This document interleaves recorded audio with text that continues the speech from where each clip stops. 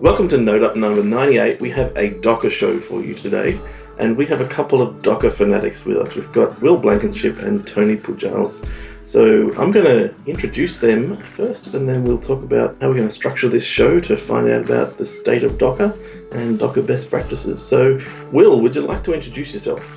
Yeah, I work for a company called NodeSource with Rod. I maintain the Docker images there for the Node community, shaving a lot of the yaks around getting Node.js into Docker and maintaining that for production. Shave those yaks so you don't have to. And I also contribute to the official IOJS and Node.js Docker images, albeit not as much as I like, but working on that. And that's me. And Tony, would you like to introduce yourself? Hi, yeah, thanks. So I'm a director of cloud engineering at Appcelerator. I'm also a member of the Node Foundation Evangelism Working Group, and I'm an organizer, host for Baynode, the world's third largest Node meetup. We're here in Mountain View, and a little bit over 2,000 members at this point. But anyone who knows me knows that as much as I love Node, I love Docker, so happy to join the show.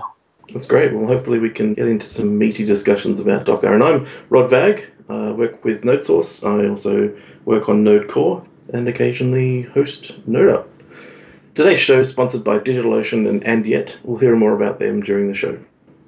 First part of this show, we're going to talk about the state of Docker and the current evolving Docker philosophy. Where are we at with Docker, basically, and what's the maturity status of Docker? We're going to then move into talking about Docker in production and Docker architectures that can be used. So what's the ideal way to use Docker? And then lastly, we'll talk a bit of blue sky about the future of Docker, what features are coming up, and what the evolving best practices are that we're seeing actually go out into the ecosystem, and what can we expect in our companies in the next 5 years with Docker. So let's get into it with talking about the state of Docker and state of Docker philosophy.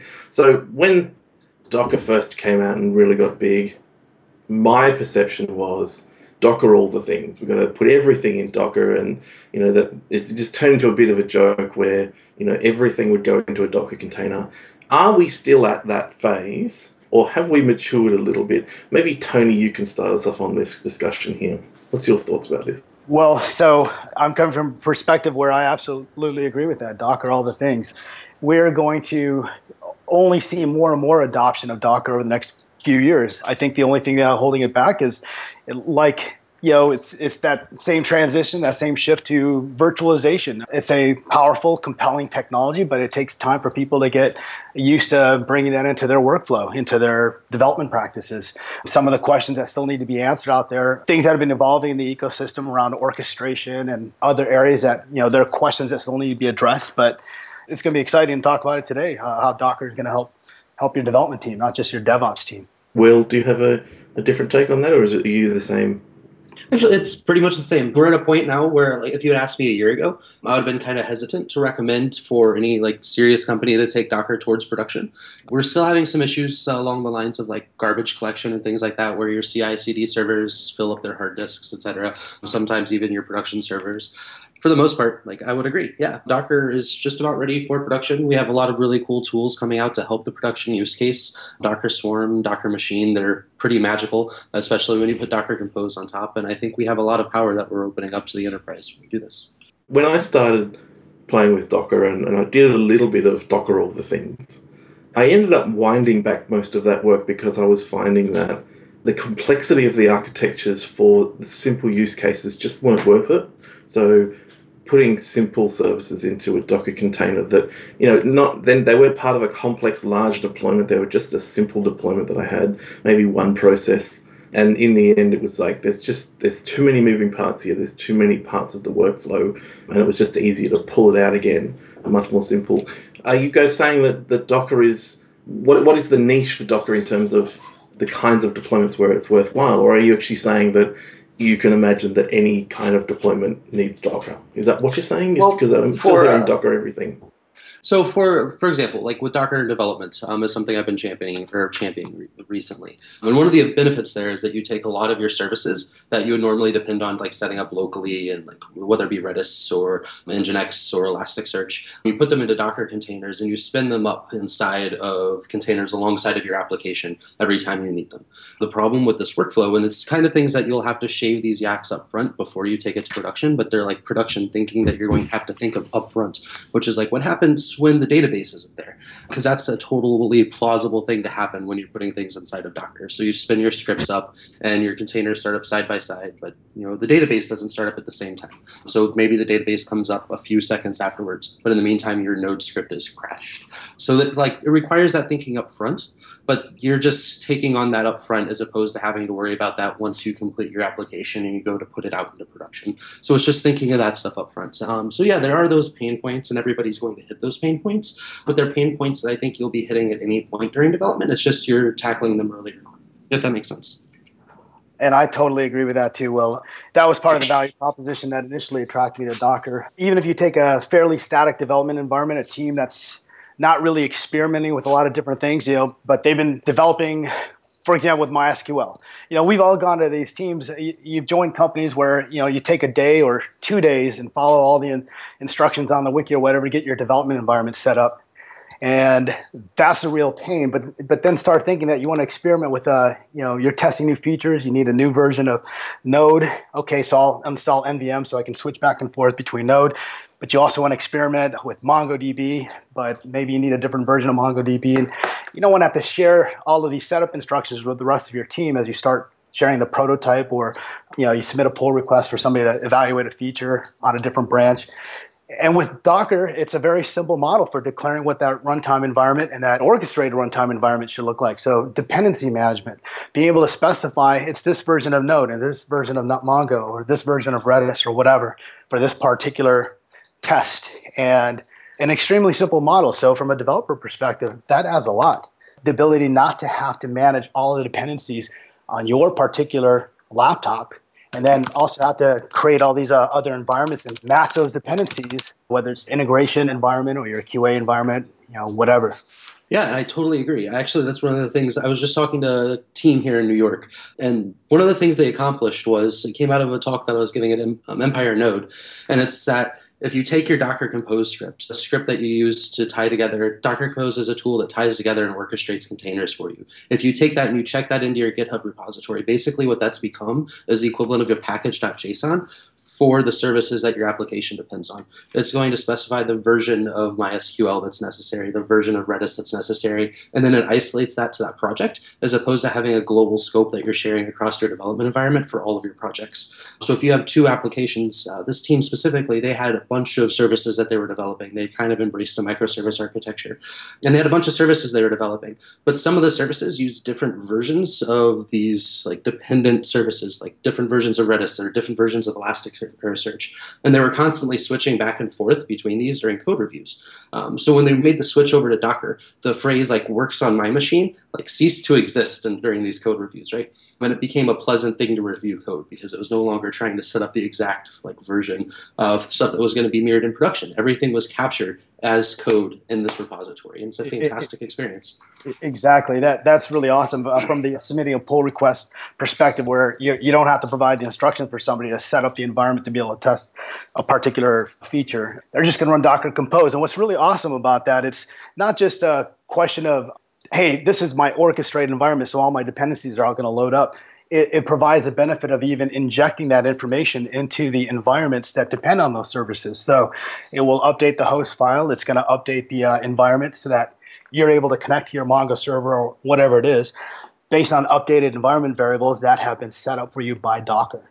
It seems to me that part of the change that's happened in the year or two that this has been evolving has been an improvement in the tooling or the structuring of these things. And I'm wondering if we could step back a bit and look at the components here. Maybe, Will, you could start this off and describe to us, just pretend that the listeners have not had any exposure to Docker. They know maybe vaguely what Docker is, the containerization thing. Tell us about the basics with Docker files and Docker Compose and anything else around there that an average Docker setup would be using these days. So we're going to start with the Docker file. And you start with your Docker file, and a Docker file is a step-by-step script that constructs what's called a Docker image. It allows you to take all of your source code for your application, bake it inside of a Docker image, and basically specifies what system dependencies need to be present, what configuration steps need to be taken, like whether you're running npm install or npm post install, etc., to get your application in a stable state so that it can run when the container starts. Then from that, you'll have the actual Docker runtime, which you'll use to actually build the image itself, and you'll use that to run the image, etc. Then we have some tool sets that can support that process. We have something called Docker Compose. And Docker Compose takes all of your Docker images. It allows you to specify them in a YAML file. So you can specify like images that you've built yourself with Docker files or images that exist out on the public Docker registry, and it ties them all together and allows them to spin up all with one command, and it automatically, like Tony was talking about, sets up environment variables for you, does DNS resolution for you if you have it configured properly so that you can ping other containers and it'll resolve to the IP address of that container, stuff like that. And then when you pair Docker Compose and the Docker Engine with two new like tools that are coming out, well, they're actually production ready at this point, or marked production ready, is Docker Machine and Docker Swarm. And Docker Machine allows you to provision a remote host somewhere in the world, whether it be on Amazon's cloud or Google's cloud. You specify the cloud you're provisioning to, some parameters to like the size of the cloud instance that you're provisioning, and it'll spin up a Docker ready instance on that server. You use Swarm to create a cluster of these instances, and then you can use Docker Compose to deploy to this cluster of instances. And instead of dealing with them on a host-by-host basis, you're dealing with it as like a pool of resources. Those are the tools, like the main tools that you'd be using, I wouldn't say right out the door, but in the first like 6 months of playing around with Docker. Anything to add to it? Yeah, Rod, you were mentioning early on, you're wondering if it was worth the pain, and probably because Docker, was developed around Linux initially. There was pain in working with it, for example, on your Mac or on Windows. The whole boot to Docker experience. But Machine has changed all of that, so it's a pluggable architecture. It lets you provision a machine anywhere the same way. You provide whatever extra parameterizations that's specific, like credentials for your backend cloud provider, but it works great. And Will, you had mentioned using a Docker file to build your image, and I just wanted to point out for those who don't know that I like to use the analogy that you can think of an image like a class in object-oriented programming, and your container is basically the instance of your class. So you use a Docker file to build an image, you push an image to a registry, to some repository, and then when you spin up, your containers are basically running instances of that image. And there's one other component in the ecosystem. Well, there's a little bit more. I wanted to mention Docker Swarm, which is the clustering technology for Docker. And that also has a pluggable architecture. So, for example, we're going down a path here where we're going to be leveraging Docker Swarm with Mesos as the compute resource scheduler for our clusters. It's an exciting ecosystem. Yeah, it sounds very interesting. I guess there's also a maturing ecosystem around Docker as well. So we have companies that are putting their resources behind it, like Google with Kubernetes. What are some of the more mature products that people are actually using? Are people using CoreOS, for example? What's shaping up to be the current best practice in terms of tooling? Interesting, because Will, I think you and I had talked about that a little while ago when I'd asked you maybe half a year ago. Probably the hardest questions to answer around Docker has been best practices around people with large deployments and large orchestration requirements. And yeah, you touched on Kubernetes, and there's some competing solutions in that area, Kubernetes being one for orchestration, Mesos with Marathon, for example, being another type of orchestration strategy. From my perspective, what you use on the, whether it's CoreOS or some other technology for hosting your container environment, I think that's a decision that you make based on where you want your data center to be, where you want your cluster to be, and which vendor is going to provide you the right pricing and the right solution. But Docker is fairly agnostic to that. I mean, that's the whole idea of using Docker as a way of containing your applications, right? It's a way of specifying what is the runtime environment for a process to run. I agree with everything Tony just said. And I wanted to add that choosing upfront, depending on the size of where you're at, kind of influences this conversation. So if you're just starting up and you've got like a handful of services that you're wanting to deploy, looking at something like Kubernetes or one of those services, that's taking on a lot of technical debt and locking yourself into a framework really early. When in reality, if you just took the Docker tools itself and just deployed with those, it gives you a lot of flexibility out the door. I was talking to a team here yesterday at a Node school. They were deploying to Docker and staging, and then production was Heroku. And there was some sort of outage in their Heroku instances, so they were going to be down for about a half a day. And some guy kind of punted Docker into production over in Amazon's cloud, just taking the Docker instances using Docker Machine, pushing it out there. And it saved the day. And it was just the ability of being agnostic of where they were deploying. They just took the stuff that they were already using in staging and their continuous integration, continuous deployment servers. And they just pushed it out into production. And it allowed them to do that and save the day. You just remind me of one of the best things about Docker, I think, which is that the holy grail of being able to have development environments and your entire deployment pipeline, match as closely as possible your production environment. And Docker brings us so much further towards that goal. For relatively simple applications, Docker allows your development environment to absolutely match your production environment. The conversation is always about Docker in production. And when we talk about Docker in production, I think that we lose a big part of the conversation, which is Docker in development. And I think we have a lot more wins with Docker in development than Docker in production. Docker in production is just kind of a simplification process of how we handle our services. But in development, what we're doing with Docker is we're creating the script that says how our services need to be deployed. And the script actually is code that can be used to generate a stable reference environment that we all develop against. We pick that up and we hand it to the operations team. They have a reference thing that they can review, and when there are things that don't jive with the way they do things, they can tweak it and update it, and it opens up a bidirectional communication between the developers and the operations and how this thing's going to be deployed and how it's going to be maintained. And then operations can carry that all the way to production, use those same tools all the way into production. So the developers, the operations team, and the actual production, all the way through that, it's all the same container. It's all the same image. We're just testing it and doing things on top of it, but it's just one pipeline. And that's a very beautiful realization of where we kind of should be at in 2016. Let's move on to our next section, but before we do that, we're going to hear from our first sponsor. DigitalOcean is the best place to get your application off the ground quickly, and the easiest to scale when you find success. Start with the pre-configured Node.js one-click to get up and running in 55 seconds, or build the exact infrastructure you need with root access to servers running 100% SSDs in state-of-the-art data centers around the world. Scale your infrastructure using advanced features like floating IPs for high availability, private networking, and API access for automated deployments. DigitalOcean is the fastest growing cloud infrastructure provider because it's built for developers, and laser-focused on its mission to create simple and elegant solutions for developers and teams. Visit DigitalOcean.com and use the promo code NODEUP on the billing page for a $10 credit to get started today. Let's move on to part 2 now and talk about Docker in production and Docker architectures, and specifically Docker with Node, because I don't think we've even mentioned Node yet, even though this is a Node podcast.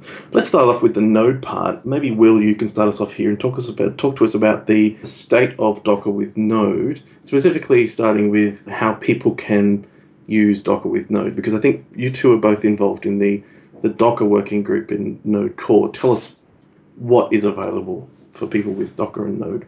So if you're starting off and you're using Docker, the Docker working group, we have generated some fantastic images that you absolutely should be using.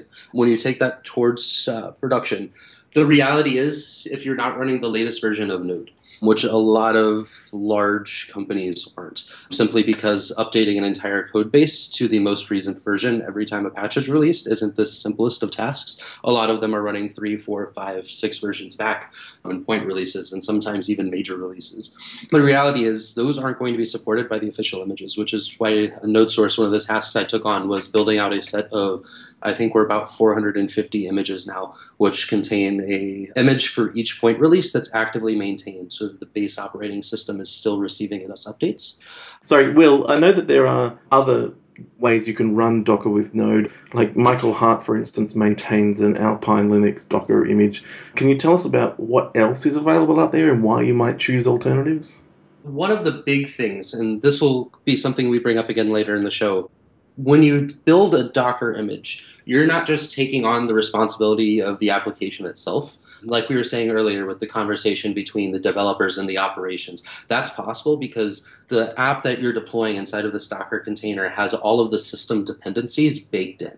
So all the shared libraries, et cetera, that exist in the global space in Linux, they're baked into that image. So when you ship a Docker image, you're not just shipping your code, and you're not just shipping the modules that NPM's installing for you. You're actually shipping system dependencies.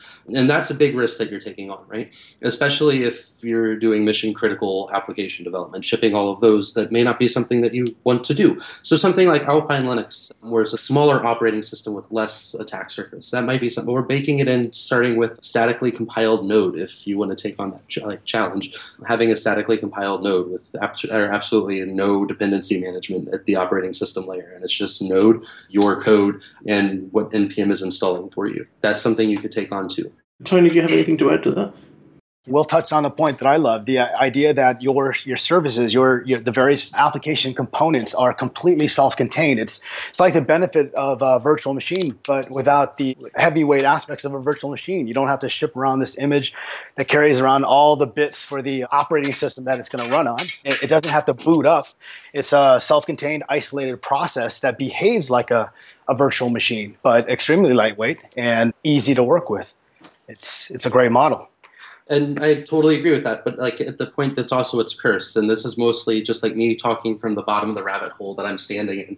But the rationale behind the images that I've built were like when you ship all of that, if you're in a position where you can't upgrade your version of Node and the image that you have has like, let's say shell shock happens for one of the dependencies in your image, right? If you're tracking like the major release or the like official Docker images, you're either forced to upgrade your version of Node and your code base to track the release that just was released with the patched version, or you just accept the fact that your image has this security vulnerability baked into it, right? Or you can build like the security patch as a layer on top of that and ship your new image into production. Tracking the images that I've been building, I've been pushing out regular updates to the base operating system that pulls in updates to all the packages so that it's always at its latest. And it's a little overkill for anybody who's just doing normal application development on the weekend and shipping like their personal projects out to the web. But for like larger companies, it's something that we don't have a good solution for, but we're trying. And this is our best effort at the moment. So just to be clear, if you do, it's Docker, is it Docker? Oh, I can't remember the command line now. Like Docker update node, is it, to pull down the node image, and then Docker run node? When you do the default just node, you're actually pulling down the ones from the working group that you two are involved in, don't you? That's the official Docker images for Node are actually maintained by the Node project and your working group. That's correct, isn't it?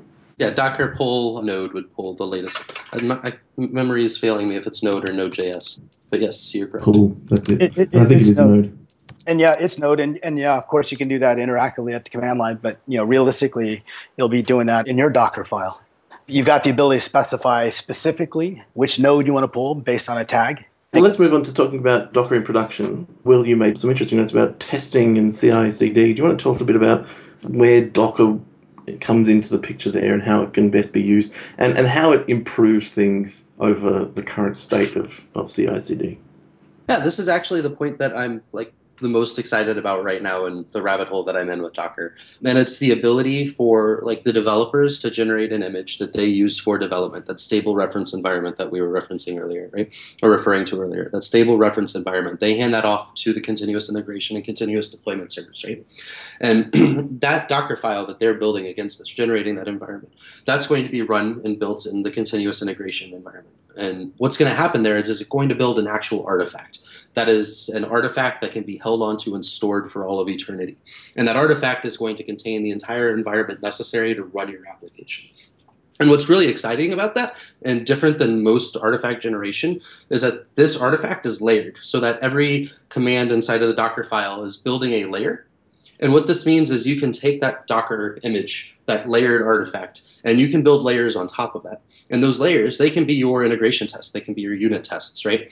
And this is like a thought, like mental mind game that I've gone through, and I developed a tool called Dante as kind of an example of how this like might work. And you can see that under my GitHub repository, wblankenship/Dante. And the general gist of what happens is you build the image, the layers are built on top of this.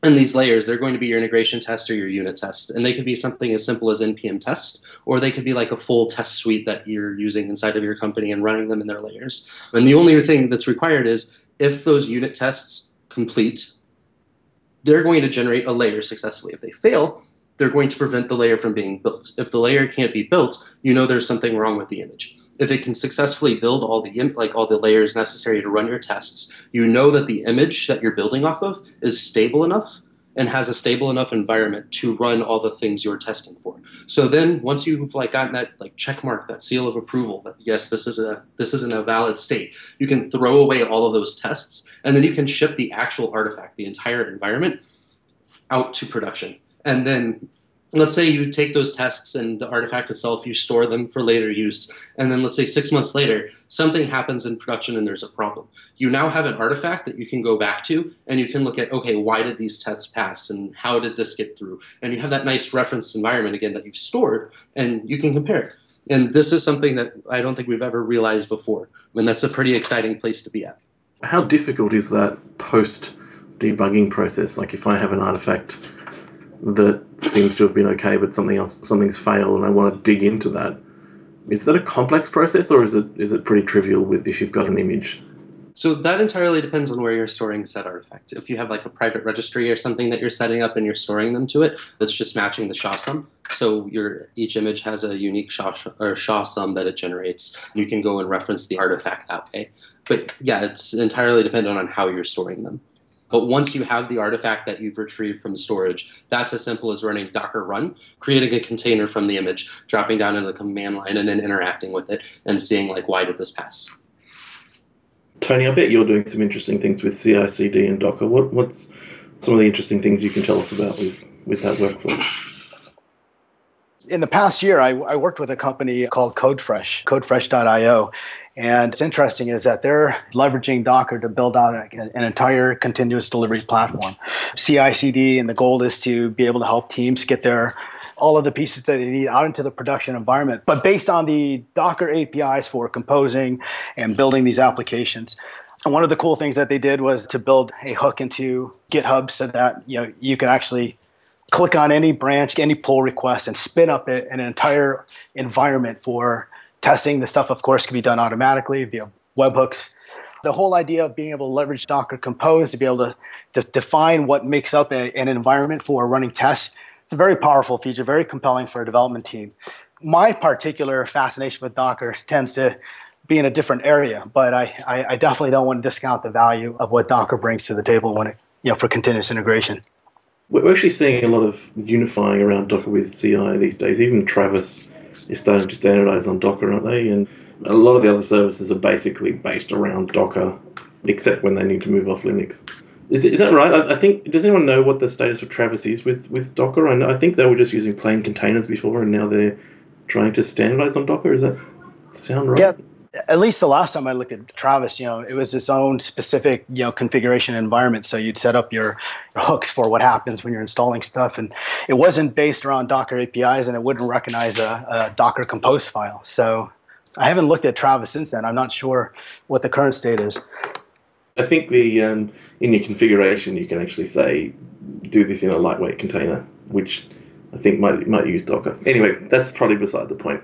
Let's move on to something more interesting. So, Tony, you're interested in microservice architectures with Docker, and I think this is probably, if you're going down the microservices path, it seems to me like if you're not doing it with Docker or some other containerized service, I don't really know if there's anything out there that's really competing with Docker yet in terms of containers, but if you're not doing it with containers, then you're probably doing it wrong. Do you want to tell us a bit about microservice architectures with Docker? Yeah, okay. So see, this is so fascinating to me. To me, this whole conversation about microservices, microservice, people, is microservice SOA? Well, yeah, it's a form of service-oriented architecture, but the idea is that it's SOA without all the heavyweight baggage that we mentally associate with SOA, the WS standards and SOAP, WSDL, all that kind of stuff. But microservices definitely implies lightweight, and that involves lightweight processes. So it goes hand in hand with Docker. I'd argue that today, when we talk about microservices, we really are talking about containerized environments. You can talk about building a microservice, meaning I just built a little lightweight server, but it's really not microservice if you're not using containers. So this is the part that gets me excited. Node and Docker. It's a match made in heaven. With the idea of running a high-performance, lightweight network servers and being able to deploy them into high-performance, lightweight, isolated operating environments, that's what makes practical building a microservice architecture. If you think about it, this whole trend towards microservice architecture, the idea in the past, why did we have monolithic architecture? What was that about? Well, it was easier, and there's benefits. But why was it easier? Well, that's probably because the entire process, the deployment process, building your build pipeline, your staging environments, the maintenance, it's always been a fairly significant burden historically. So you tend to amortize the cost of that by having more epic cycles, epic releases, and you focus on trying to integrate all the components into a large code base that can be tested and integrated and then deployed as a single unit into your QA environment, your UAT environment, or staging or pre-production environment, or pushed off to production. You wouldn't think about breaking that apart and having these little tiny releases to add a new feature. It wasn't worth the energy. It wasn't worth the cost and the time. And things started getting better, as technology improved. Virtualization, Vagrant, Chef, Puppet, all these tools that the DevOps community was able to embrace to kind of make this process of deploying things out into production easier. Still, that was hard.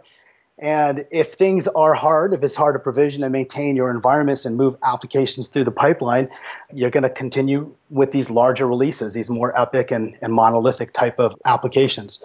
When you are able to leverage a technology like Docker, you suddenly have a practical way of being able to spin up services on demand in an elastic environment, and that are lightweight, that are cheap, that are easy to declare, easy to deploy, and very cost efficient in terms of your resources. So, early in the show, we were talking about the benefits development teams, but we can also say this is a benefit that's realistically, if you can take advantage of this in your production environment, if you can start thinking about how to build your application as a set of communicating services, and you've got a technology for efficiently defining and deploying them, you're going to be able to start taking advantage of that. That's what Docker brings to the table.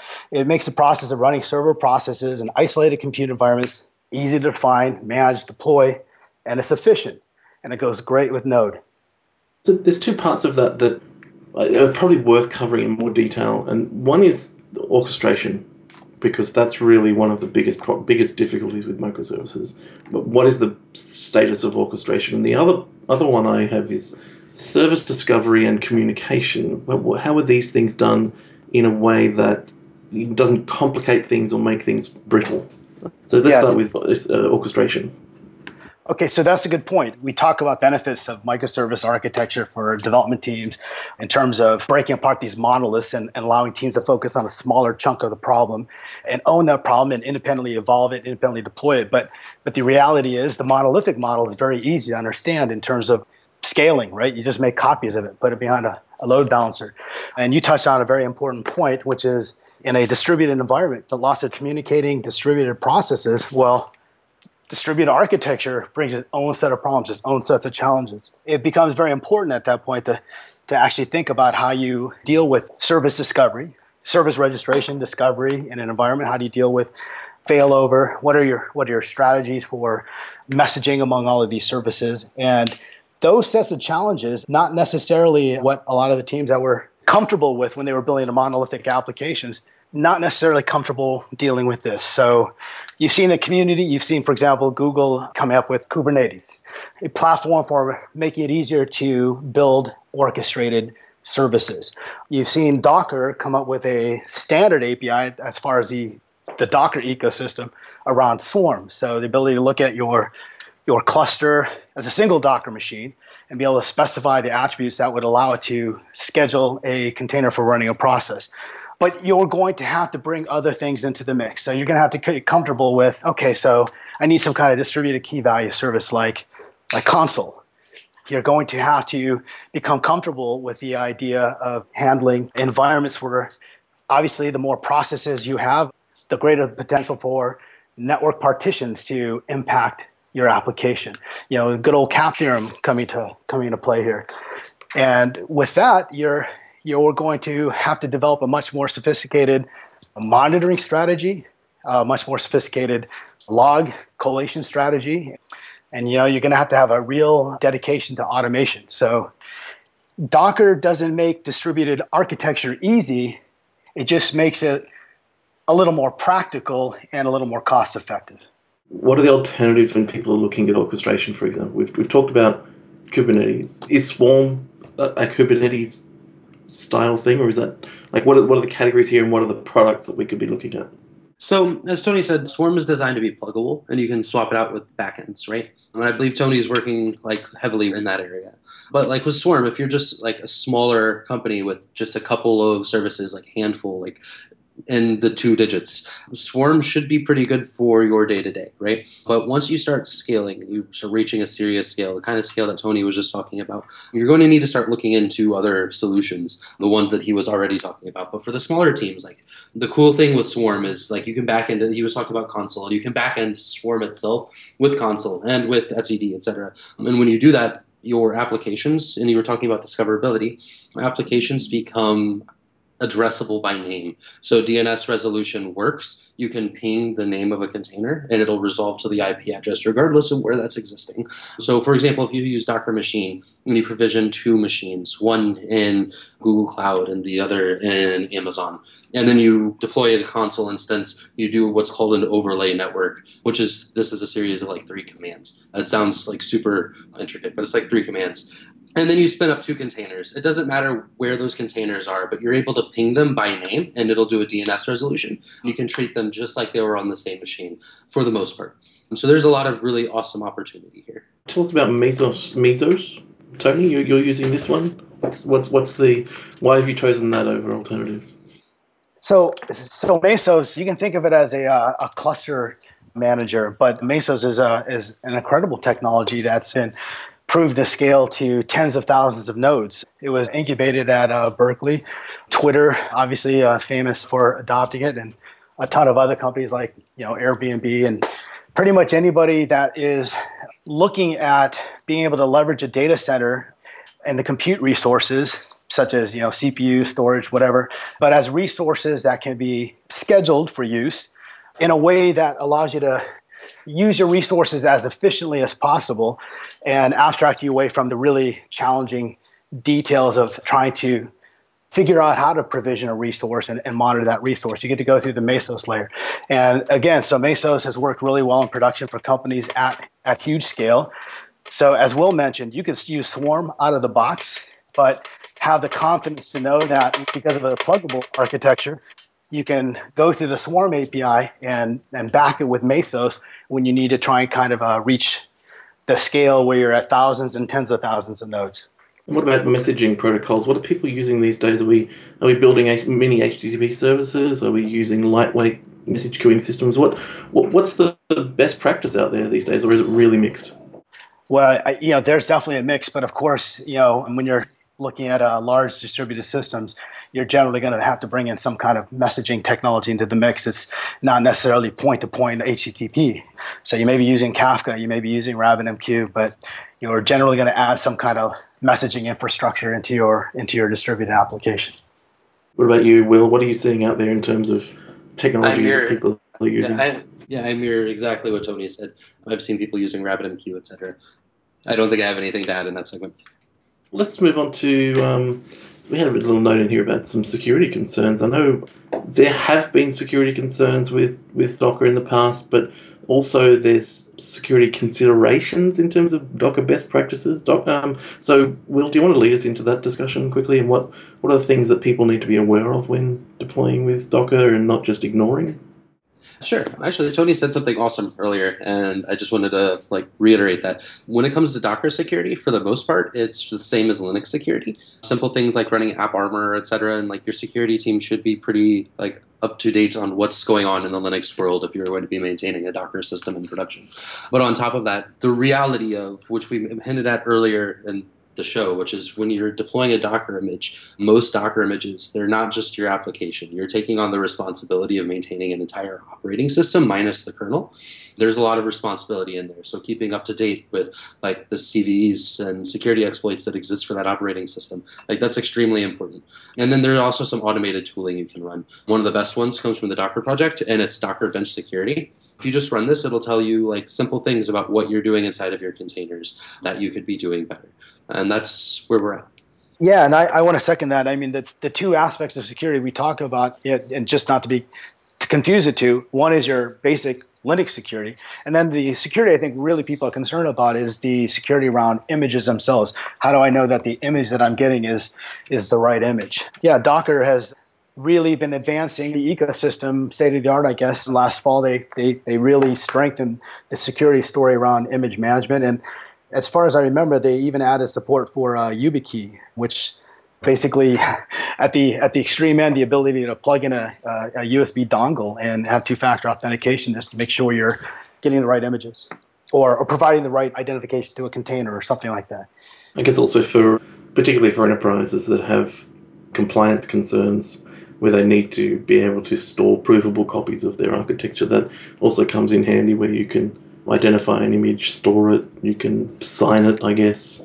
Well, in a sense, Rod, in a sense, I think that the security concern around images is kind of like the same security around, for example, NPM modules on a public registry.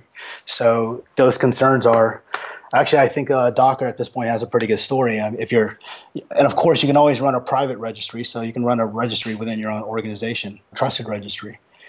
So similar idea to how you're going to handle other types of binaries or source code that you want to have access to within your organization, just like NPM modules. And a lot of the security talk on Docker that came out, it was a short while ago, but it was about breaking out of Docker containers. And it depends on where you're attempting to deploy to. If you're deploying onto a shared host, for example, then that is something that you absolutely need to be concerned about, right? Is somebody breaking out of the Docker container and getting access. But if you're deploying to a host that you have like a VM that's out in the cloud that you have exclusive access to, the security risk at that point isn't at the Docker level, right? You're still focusing in on your Linux security and your basic Linux security best practices at that point. Yeah, that is a good point in the sense that, what is a Docker container? It's really just a very special process on Linux. It's an isolated process taking advantage of all the Linux kernel features around isolation today. So it is a different animal from actually a virtual machine. So those concerns, Will, you called it right. You're going to have to understand when it comes to locking down your own particular services within your Linux environment. And then there are some huge benefits that you get from using Docker in the security sense in terms of security audits, et cetera, et cetera. If at some point 6 months from now or a year from now, you realize that there may have been a problem with one of, say, the employees on the team or something along those lines, as long as you're generating your images and you have artifacts, at any point you can go back and you can do a security audit on the exact environment that was being deployed to production minus the kernel. You can do full reviews of that code and reproduce an environment that is exactly identical to it, and it gives you that ability, which we've never really had with the exception of virtual machines. But storing 60 gigabyte virtual machine disks around, that's not really practical. Storing a 400 megabyte Docker image is totally practical, and that's something that we can do and we should definitely be doing. Except we're making them more often now, aren't we? We're making more of them, and we've got these layers. Is there an emerging best practice around how to clean up the massive mess that you can potentially make with layers and images? There's not a very good solution to that right now, unless Tony knows of one. But as of right now, things like you can do some heuristics. A lot of the tools right now are based on heuristics, which just remove images and kill containers that haven't been touched in a certain amount of time. But for the most part, unless you actually know how your application's being used and you're hand-rolling your own garbage collector for the images, there's really no state-of-the-art that I'm aware of. Yeah, and I think this is an emerging area, so we'll probably see a lot more coming from Docker actually over the next year. Yeah, I suppose at the end of the day, you can always think about just, aside from scavenging processes, just bring up a new machine and redeploy containers to that machine and start fresh. One of the things I'm thinking about here is that I hear a surprising number of people turned off Docker because they try using it and they find their hard disk being filled up. And it's difficult. There's no straightforward way to think about that and to think about how to best clean it up. So it's surprising to me that story hasn't been improved yet. It seems like it's something that should have been taken care of earlier so that the barrier to entry is lower. Absolutely. That's actually something I run into on a weekly basis for the node source images. I'm building 400 some odd images, and it takes up about 300 gigabytes of hard drive space, which is a lot. One of the things that I was able to do to cut that down was to have a shared base image, which saves a lot of time in both building and disk space. So if you're taking this into your company and you're wanting to use this technology, if you have a common operating system and a common runtime, building those into a image that other images then can inherit and build layers on top of, as opposed to building the full stack every time you shift, is a huge step forward there. And then the other thing I do is I just have a little script that literally kills every image on my hard disk and I start over from scratch. But that's the luxury of having fast internet. Yeah, and I think Spotify's got a project called Docker GC, basically scripts that'll walk through and clean up your garbage as well. That was the heuristic I was referring to. I can't remember the name of the project, but yeah, it was from Spotify. Yeah, they're exactly right. That sounds very interesting. I know for my use, I've found lots of use for the --rm flag, knowing if I don't need to keep something, then upfront saying, don't even bother. And Xargs has been my best friend. Xargs and Docker. Yeah, I think you become an Xargs expert when you start using Docker.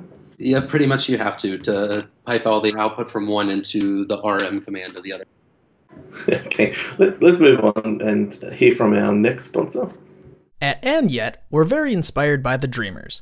But for certain people, the skills necessary to do portions of their app or product development dream don't come naturally, or at all. And that's where we can come in and help out. We've got folks specializing in design, ops, architecture, security, web, mobile, front end, back end, admin, project management, you name it. We are builders of things. It doesn't matter where at in the process. We make things for technologists, and we're very good at building things for others. We've loved helping build apps and tools with folks at AT&T, the Creative Artists Agency, the Flatiron School, and Major League Soccer, to name a few. Reach out at contact@andyet.com or visit us at andyet.com for more info or just to say hi. From dream to deploy, we're here to help. And Yet, the kind and efficient sort of perfectionists. And part 3. So let's end up the show talking about the future of Docker. We'll do a bit of blue sky here and look forward to what Docker themselves, the company, is working on, what the community is working on, where things are evolving, interesting products, and a bit of futurism about where we think the future is in maybe 5 to 10 years with regard to containers. So maybe, Will, you can start us off here talking about the kinds of things that are coming out of Docker, the company. What are they prioritizing, and what are the products that are new or on the horizon? One of the most exciting things that I've been seeing is the same area that Tony is working in, and it's the Docker Swarm and Docker Machine and the network flags. They're making it production ready and getting those pushed out the door, and that's huge, and making things pluggable. I'm super excited about that. One of the things these empower is transparently scaling applications that were just built for a single Docker instance. They just magically started working in distributed fashions. A good example of this was Dante. When I built Dante, I built it just to run integration tests on our images at NodeSource.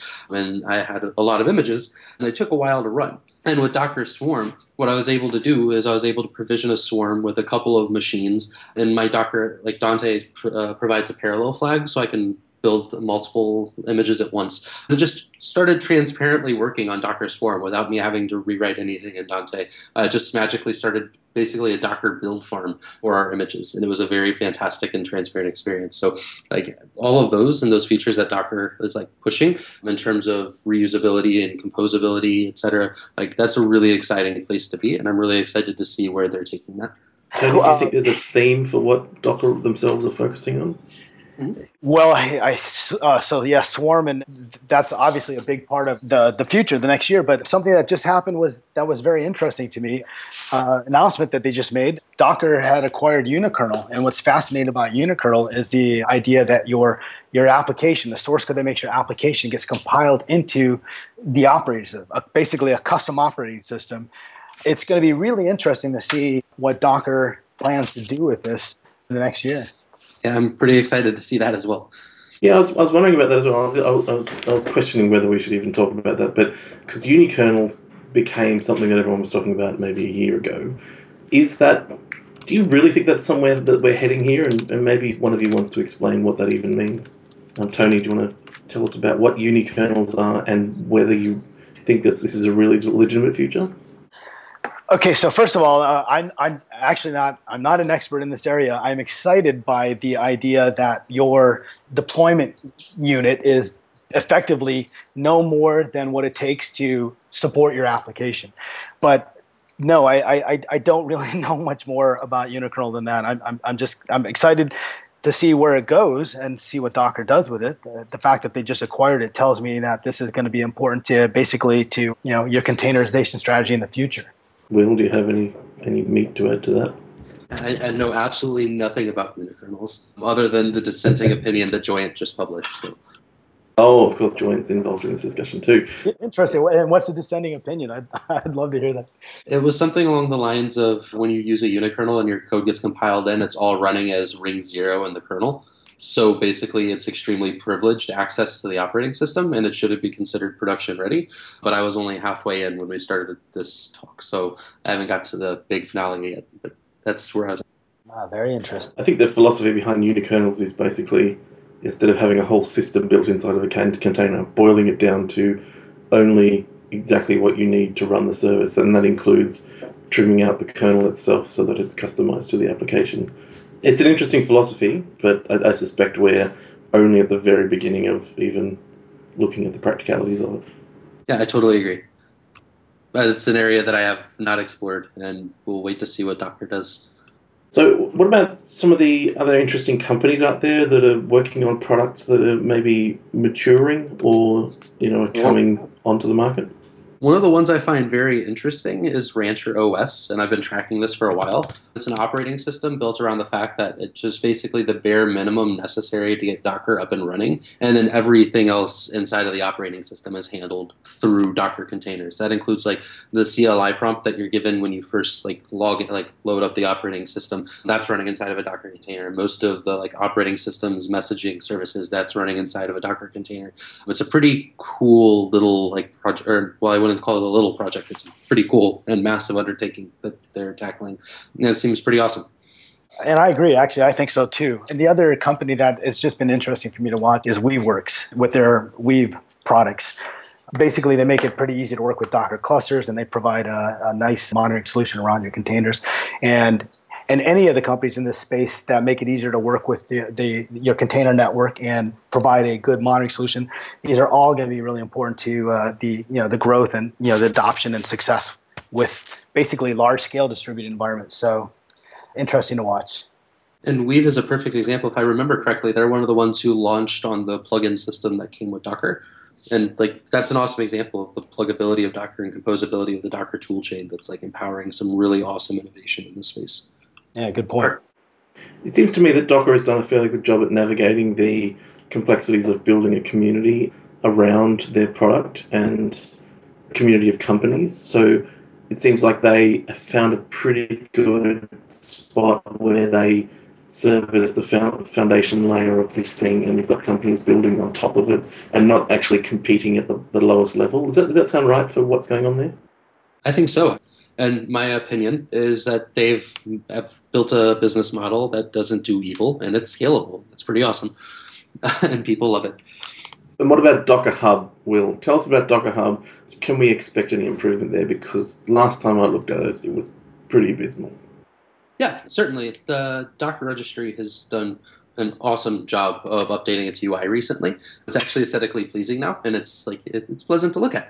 There's a lot of UI improvements that they have put into it, and it's all working out very well. There's still some areas that I'd like to see them improve. One of the main things I'd like to see improved is around the automated build area. One of the huge things that bothers me about the automated builds is aliasing. You have one Docker file and you use that to generate 2 Docker images. Let's say, in our case at NodeSource, we have the latest release of 4, so you'd have that tag 4.x.y, and then you'd have that LTS tag that's attached to that, right? Or the Argon tag that's attached to that. That would trigger and build 2 separate Docker images, and because of things coming over the network, that generates 2 separate hashes. So if you pull one image, even though they're the same version of Node, and at the logical layer, we're saying we want to build one image and alias it to 2 separate tags, you're still generating 2 separate images that are slightly different. And that's kind of a problem. And the other is just adding some basic way of doing testing while maintaining your automated build status. All these automated builds, they're awesome and they're nice, but if we're doing tests on top of it, like what I've been doing with Dante, there's no way to take that image and get a Docker Hub seal of approval. There's no way to like test an image, get the Docker Hub seal of approval, and like get that out on the registry. You have to basically test the Docker file and the image that's generated from the Docker file, throw that image away, and let them rebuild it and hope for the best. So like an area there would be a really good place to improve, in my opinion. Tony, are you using a custom registry, or is Docker Hub something that concerns you?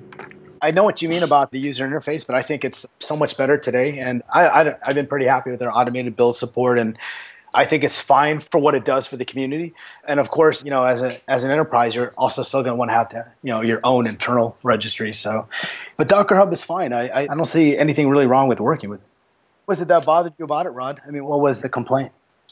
I don't really want to get too much into it, but basically, Docker Hub was like when I was using it, it was like a half-baked idea where it had half features and it had UI terribleness that made it really difficult to use. I'm not sure if it's got an API yet, but I know Will, you were complaining about that every couple of months, that the API either is non-existent or not there. And very poorly documented if it is. Yeah, that makes sense. I guess one of the things that bothers me the most, but it's not specifically a Docker Hub issue, is I'd love to see an improvement to tagging where latest doesn't necessarily mean latest. Just because you have a tag that means latest doesn't actually necessarily mean that you're getting the latest version of something that's been pushed to Docker Hub. So that's a minor gripe of mine, but I agree with that. And my other gripe, following down that same trail, is like the official repositories, and how when you push a new version of, for example, Node.js to the official repositories, it displaces the previously tagged version and it kind of sticks around, but the operating system that it's built on is now unsupported and it's stagnating or going stale, and there's no updates happening to that base underlying operating system. So if you're tracking the latest version of Node at 4, or on the LTS branch, or 5 or 10 or 12, you're fine as long as you're tracking those patches, but you're not getting any operating system updates. I think that's an area that we can improve, but not to discredit Docker Hub or any of the work that's being put into this. It's all amazing. These are just dreamy eye, things that I would like to see someday off in the distance kind of thing. Oh, you're such big fans that you can't say ill about Docker, can you? Not without putting a disclaimer at the end, no. Let's talk about the enterprise, and this we'll round up the discussion here. So, Will, you get good exposure to enterprise adoption. With your work at NodeSource, you get to talk to a lot of companies, and Tony, you're right in the middle of it as well. I'd like to know what's the status of Docker in the enterprise, because usually, particularly with longer running enterprise, things go in a very long cycle, and technologies like Docker are something that they put on their radar, but they don't necessarily adopt for 5 to 10 years after they come up, just to see when they've matured. Do either of you have thoughts on what the status of Docker in the enterprise is now, and what the timeline might be looking like? I'll leave the timeline answer to Tony, but one of the things I've been the most excited about and surprised about is the number of companies approaching us, talking about some of the NodeSource offerings and blatantly asking us about what our Docker strategy is. Companies you wouldn't expect at this stage in the Docker development to be asking about Docker strategies and production are asking about these things. So seeing the rate of adoption in the enterprise of Docker, it's a very surprising thing, and it's a technology that's being embraced pretty quickly comparatively to other technologies I've seen embraced in the enterprise. Yeah, I would hate to guess on a timeline either, and have a kind of a skewed view here in Silicon Valley. It is probably going to be slow going. Everybody's excited about it. It's on everybody's radar, but it's kind of like the shift to virtualization technology. It didn't happen overnight. At some point, everybody became aware that this is going to be, this is the future, and you're going to start doing it. There's still, like you had mentioned, garbage collection. I mean, there's still, lots of things probably that need to be resolved over the next maybe 2 years before you see massive, wide-scale enterprise IT adoption. Yes, exactly. But that being I said, guess it's also something that creeps in over time at different layers. And one of the most important things is, in order for being an enterprise customer, in order for your company and your industry to benefit from Docker, you don't have to have a Docker in production story. In fact, the Docker in production story, while it's an interesting and technically challenging thing, talking about earlier with Docker during development and using that for your continuous integration and continuous deployment, things where it's not mission critical, but you can kind of sneak it in and get like reap huge benefits in the short term.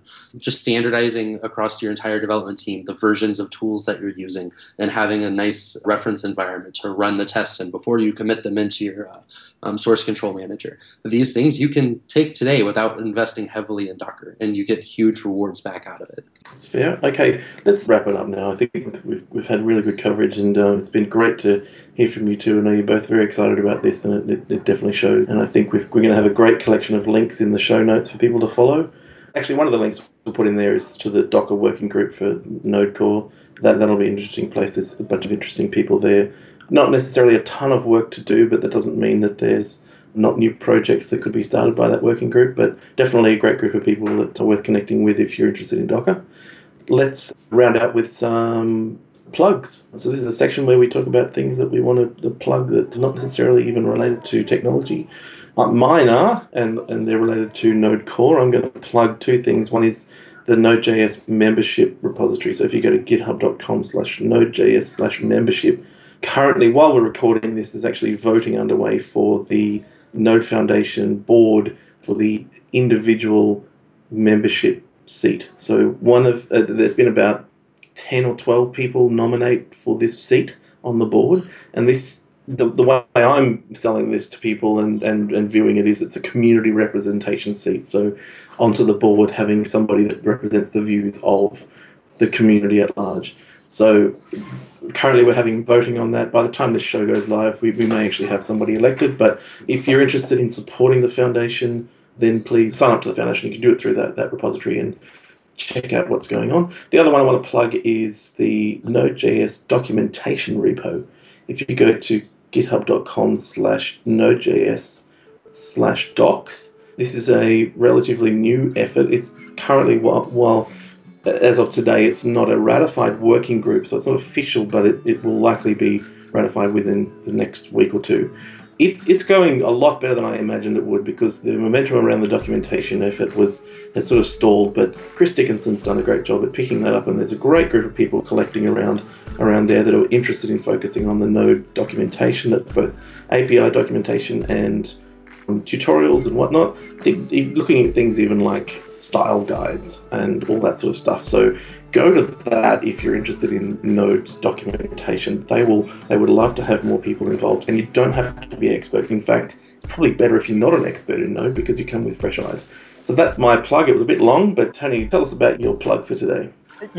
I really don't have a plug. It's more of a podcast request. I'd love to see you get some people and talk about Chakra Core and maybe where we can go in Node as far as getting Chakra Core adopted, or what that means for maybe for ECMAScript 6, ECMAScript support or whatever. What's the future? It sounds like it's very exciting, and would love to hear you get a few people on a podcast to talk about it.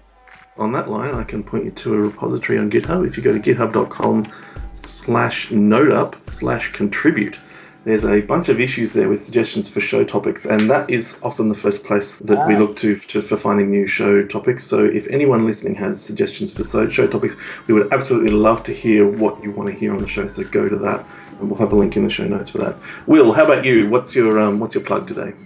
So my plug, I actually have two. One is the Association of Computing Machinery. It's a professional organization that promotes computer science. If you're on a campus, a college campus, still haven't graduated, look for your local chapter. If there's not one, bring it on. It's a great organization. I've got a lot out of from being in it, and it's helped me a lot in my career. There are local meetup groups, et cetera, that are definitely worth looking at. My other one is a shameless self-plug, which is to look at Dante, the tool I referenced earlier. I definitely like a couple more eyes on it, and helping me kind of figure out where it should fit into an ecosystem, if it should fit at all. So yeah, thank you. Thanks you two for joining us today. It's been a really good show, and I'm sure people will really enjoy it. Tony and Will, I hope find a spot to have you back again at some point. So let's finish up now. Follow NodeUp on Twitter for the latest news about when shows get published, and you can sponsor NodeUp and have your product or company listed here. You just have to email nodeup@gmail.com, and you can get some details about how you can sponsor the show. But that's all from us now, so tune in next time for something even more interesting. Bye.